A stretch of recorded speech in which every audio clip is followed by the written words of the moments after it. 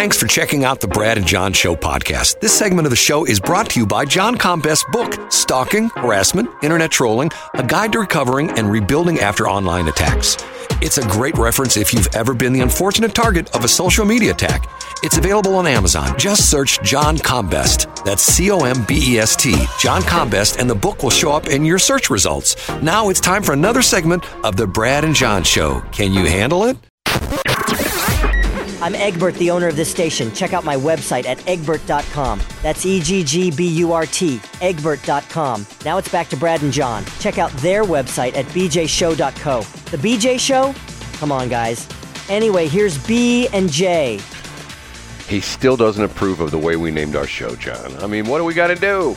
Here's the thing. The branding, so to speak, is already out there. Yeah. Brad's posting stories like a crazy man onto, not stories, audio like a crazy man onto YouTube. It's out there. We can't put the toothpaste back in the tube. And it's bjshow.co, whether Egbert likes it or not. I'm posting stories on like a crazy man on YouTube and on Twitter and on Facebook. As a matter of fact, what's sort of interesting, a couple of our shows, I don't know why, one of our shows is already over like 1,200 views.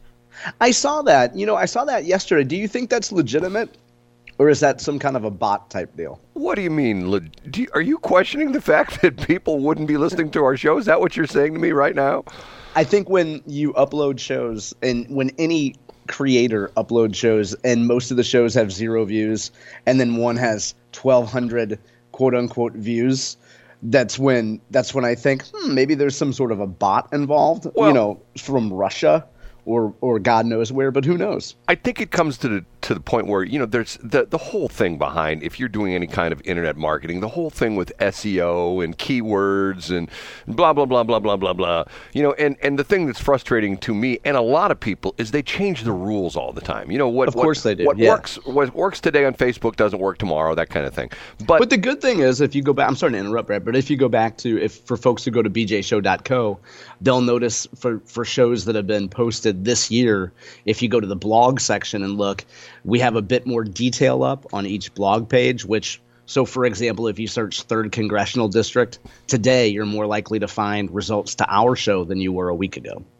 Wow, it's amazing stuff. Now, keep in mind, I don't know if you know this or not, but not only are you seeing these on YouTube, we now have our own YouTube channel. Did you know that?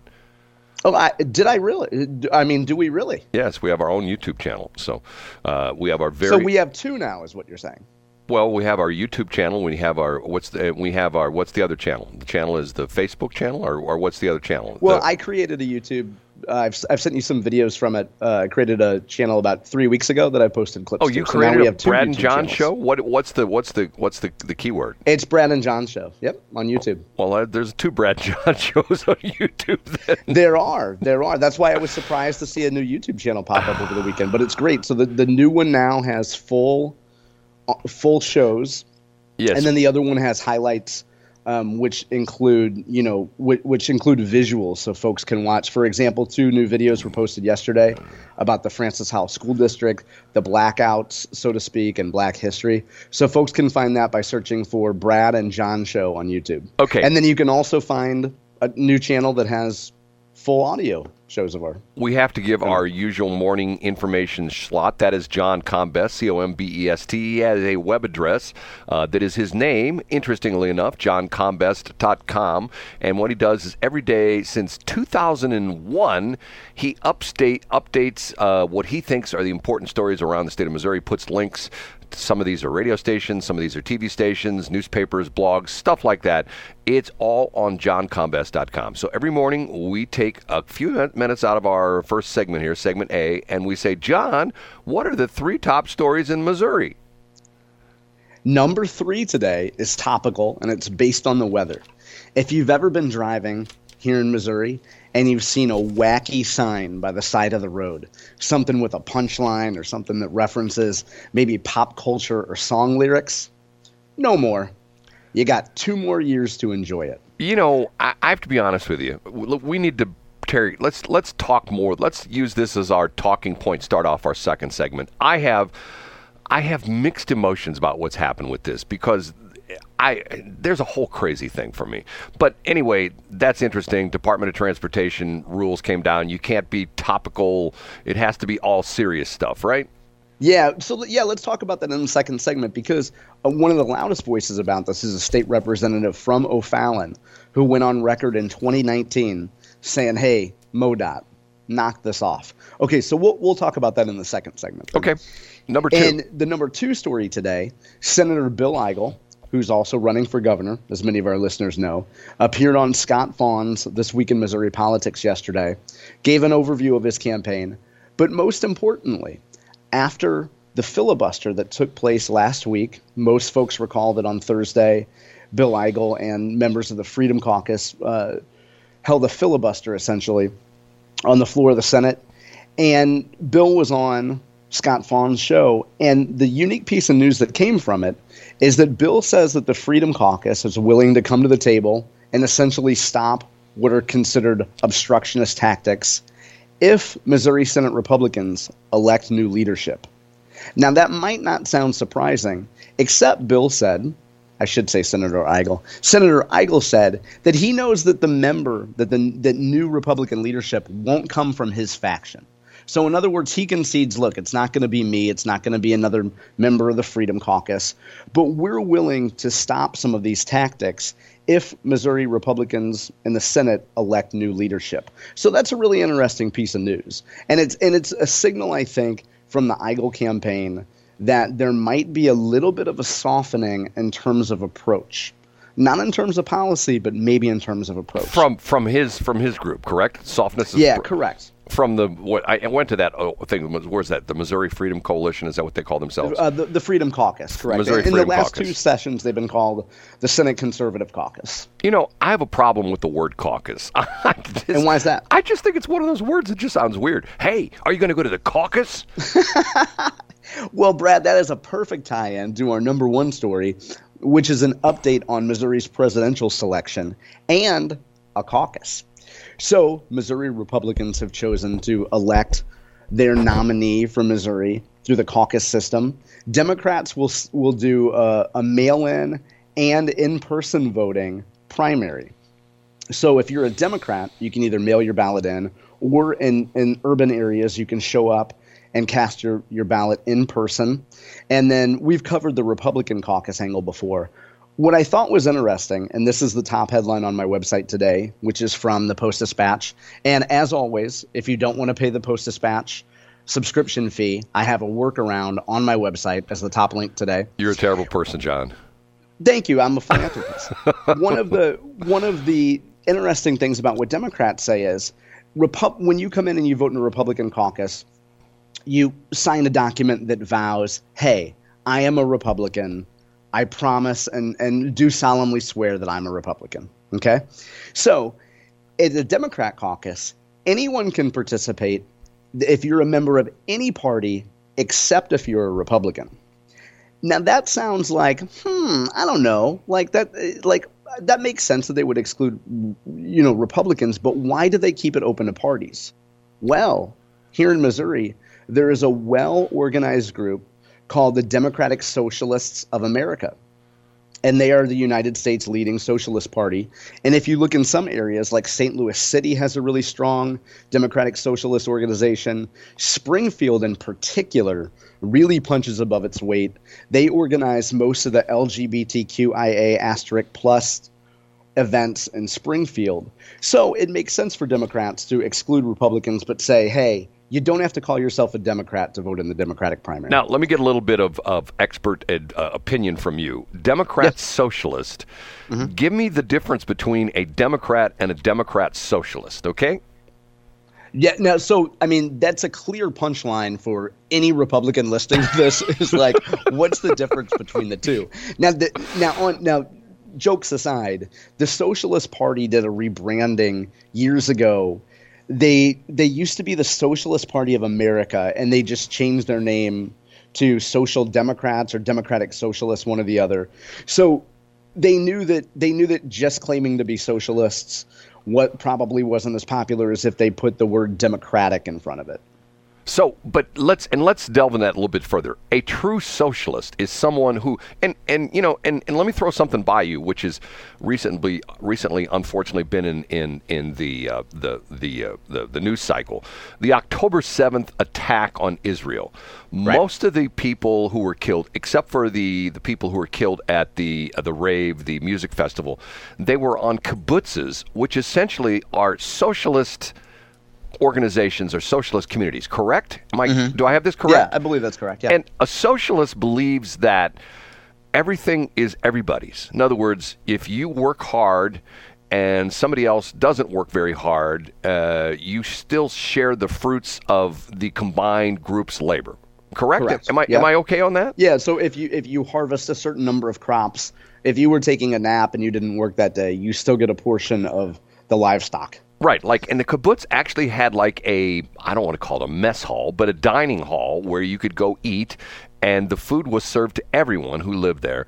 And essentially, now you ask me if there was a punchline about what's the difference between a Democrat and Democrat socialist, because people like AOC would be considered democratic socialist. Would that be correct to say? Yeah, and I think that there's a real overlap there, and that's not a partisan take. I think members of the squad would identify as democratic socialists because what they want is the government to take care of everybody. But in other words, the government is like good old mom who opens her doors. Hey, you're hungry? Come on in. Right. I got food on the table for anybody who needs to eat. Isn't that essentially what? Yeah. And that's sort of what Cori Bush is after, isn't it? The fact. Besides the fact she wants reparation for black people, she just wants the government to essentially take care of everybody and take care of everybody's needs. Yeah, I think that's a fair way to describe it, sure. You have all these crazy subdivisions, and you and I mean, you especially, you are into this much, much, much more than I am as far as politics. Sometimes I just think to myself, and I used this before, and people listen to me on Westplex, maybe on this show, have heard me talk about this before. Why can't we go back to, and it's a terrible thing to think about, why can't we go back to September 12th, September 10th, you mean? No, September 12th. The day after is what you're saying. The day after, September 12th, 2001, the day after the horrendous attack with the terrorists who knocked down the two towers in New York City, hit the Pentagon, and the fourth plane, which was diverted by the heroes on board, crashed someplace in Pennsylvania. Still to this day, they don't know if that was coming from the Capitol building or the White House. And on December 12th, there was a group of Republicans and Democrats who normally do not like each other very much, who sort of spontaneously, and there's still questions about if this was spontaneous or not, stood on the steps of the Capitol building. And was it America the Beautiful, or was it? It was God Bless America. God Bless America. Okay, It was actually the night of the attacks, I think. I think it was the next day. I'm almost positive it was the next day. I don't think it was that night. We can Google it during the break. Yes, or maybe the day after. But once again, I mean, sometimes it frustrates me because someone will say to me, well, you're a Republican. And sometimes I'll just look at them and go, you know what? I'm an American. And they'll go, whoa. I go, I'm an American, because of the fact that I'm an American, and the fact that, if you go look, from my father's side of the story, my father was first generation American. I'm second generation American on my father's side. I think like third generation American on my mother's side. I like this country, and I'm not afraid to say it. But by the same token, you can't be a homer and say, "Oh, everything's just great, everything's wonderful." I live in this. It's not like living in Barbie world. It's not a panacea. It's not Barbie world. It's not a utopian society. Right, and it needs some tweaking. I mean, it's sort of like if you have a car like I do. Most of my cars have over 200,000 miles on them. They run, but every once in a while you got to adjust this, and every once in a while you got to put on a new brake line, and every once in a while you got to put on a new serpentine belt, and oh my God, that right rear tire has got a balloon in the side, got to replace that. It's not like driving out of the showroom in a brand new car going, my God, I don't have to do anything for 20,000 miles. Unless it's a Chrysler product, and then you have to fix it after 5,000 miles. But that's a whole other story. So my bias against Chrysler. Anyway, I just, that's just me. And so a critic would say, Brad, that on September 12th, we were not, as we were in this sheen of patriotism, we were distracted from the very real pain of the historically disadvantaged and people who were not doing well, and we were so busy wrapping ourselves in the flag that we forgot about people who needed help. And that's what a cynic would say. And you know what? Those people need to go to another country. They just need to go absolutely. somewhere else. I mean, I've been on board for that for a long time. Like, love it or leave it. Well, but see, here's the other aspect of this whole crazy thing. I've said this before. You look at the British people after they had the double-decker bus attacks, which essentially were the same kind of attack, and they had bombing attacks. They bombed the tube, the underground subway system, stuff like that. The Brits just brushed it off and kept moving forward. We were like, oh my God, we can't fly anywhere. Oh, we can't do this, we can't do that. Okay, the terrorists won. They won in the respect that they disrupted our society. If we were true tough guys, we would have done the same thing the Brits did. And the interesting history of that is that if you go back in the history of World War II, the Brits were getting the lid and snot kicked out of them by Germany. I mean, they were in the war 2 years before we were in the war, and it was a usual thing for the Germans to, on almost a daily, nightly basis, for them to be bombed. The bombing attacks, the waves of bombers would come over and drop bombs on London and things like that. And what is interesting thing is the day after, like the next morning, you'd see the people out on the streets of London walking around. And life goes on. And life goes on. They're going to the market. Hopefully the market wasn't bombed. They're going to the market. They're buying bread. They're doing this. They're doing that.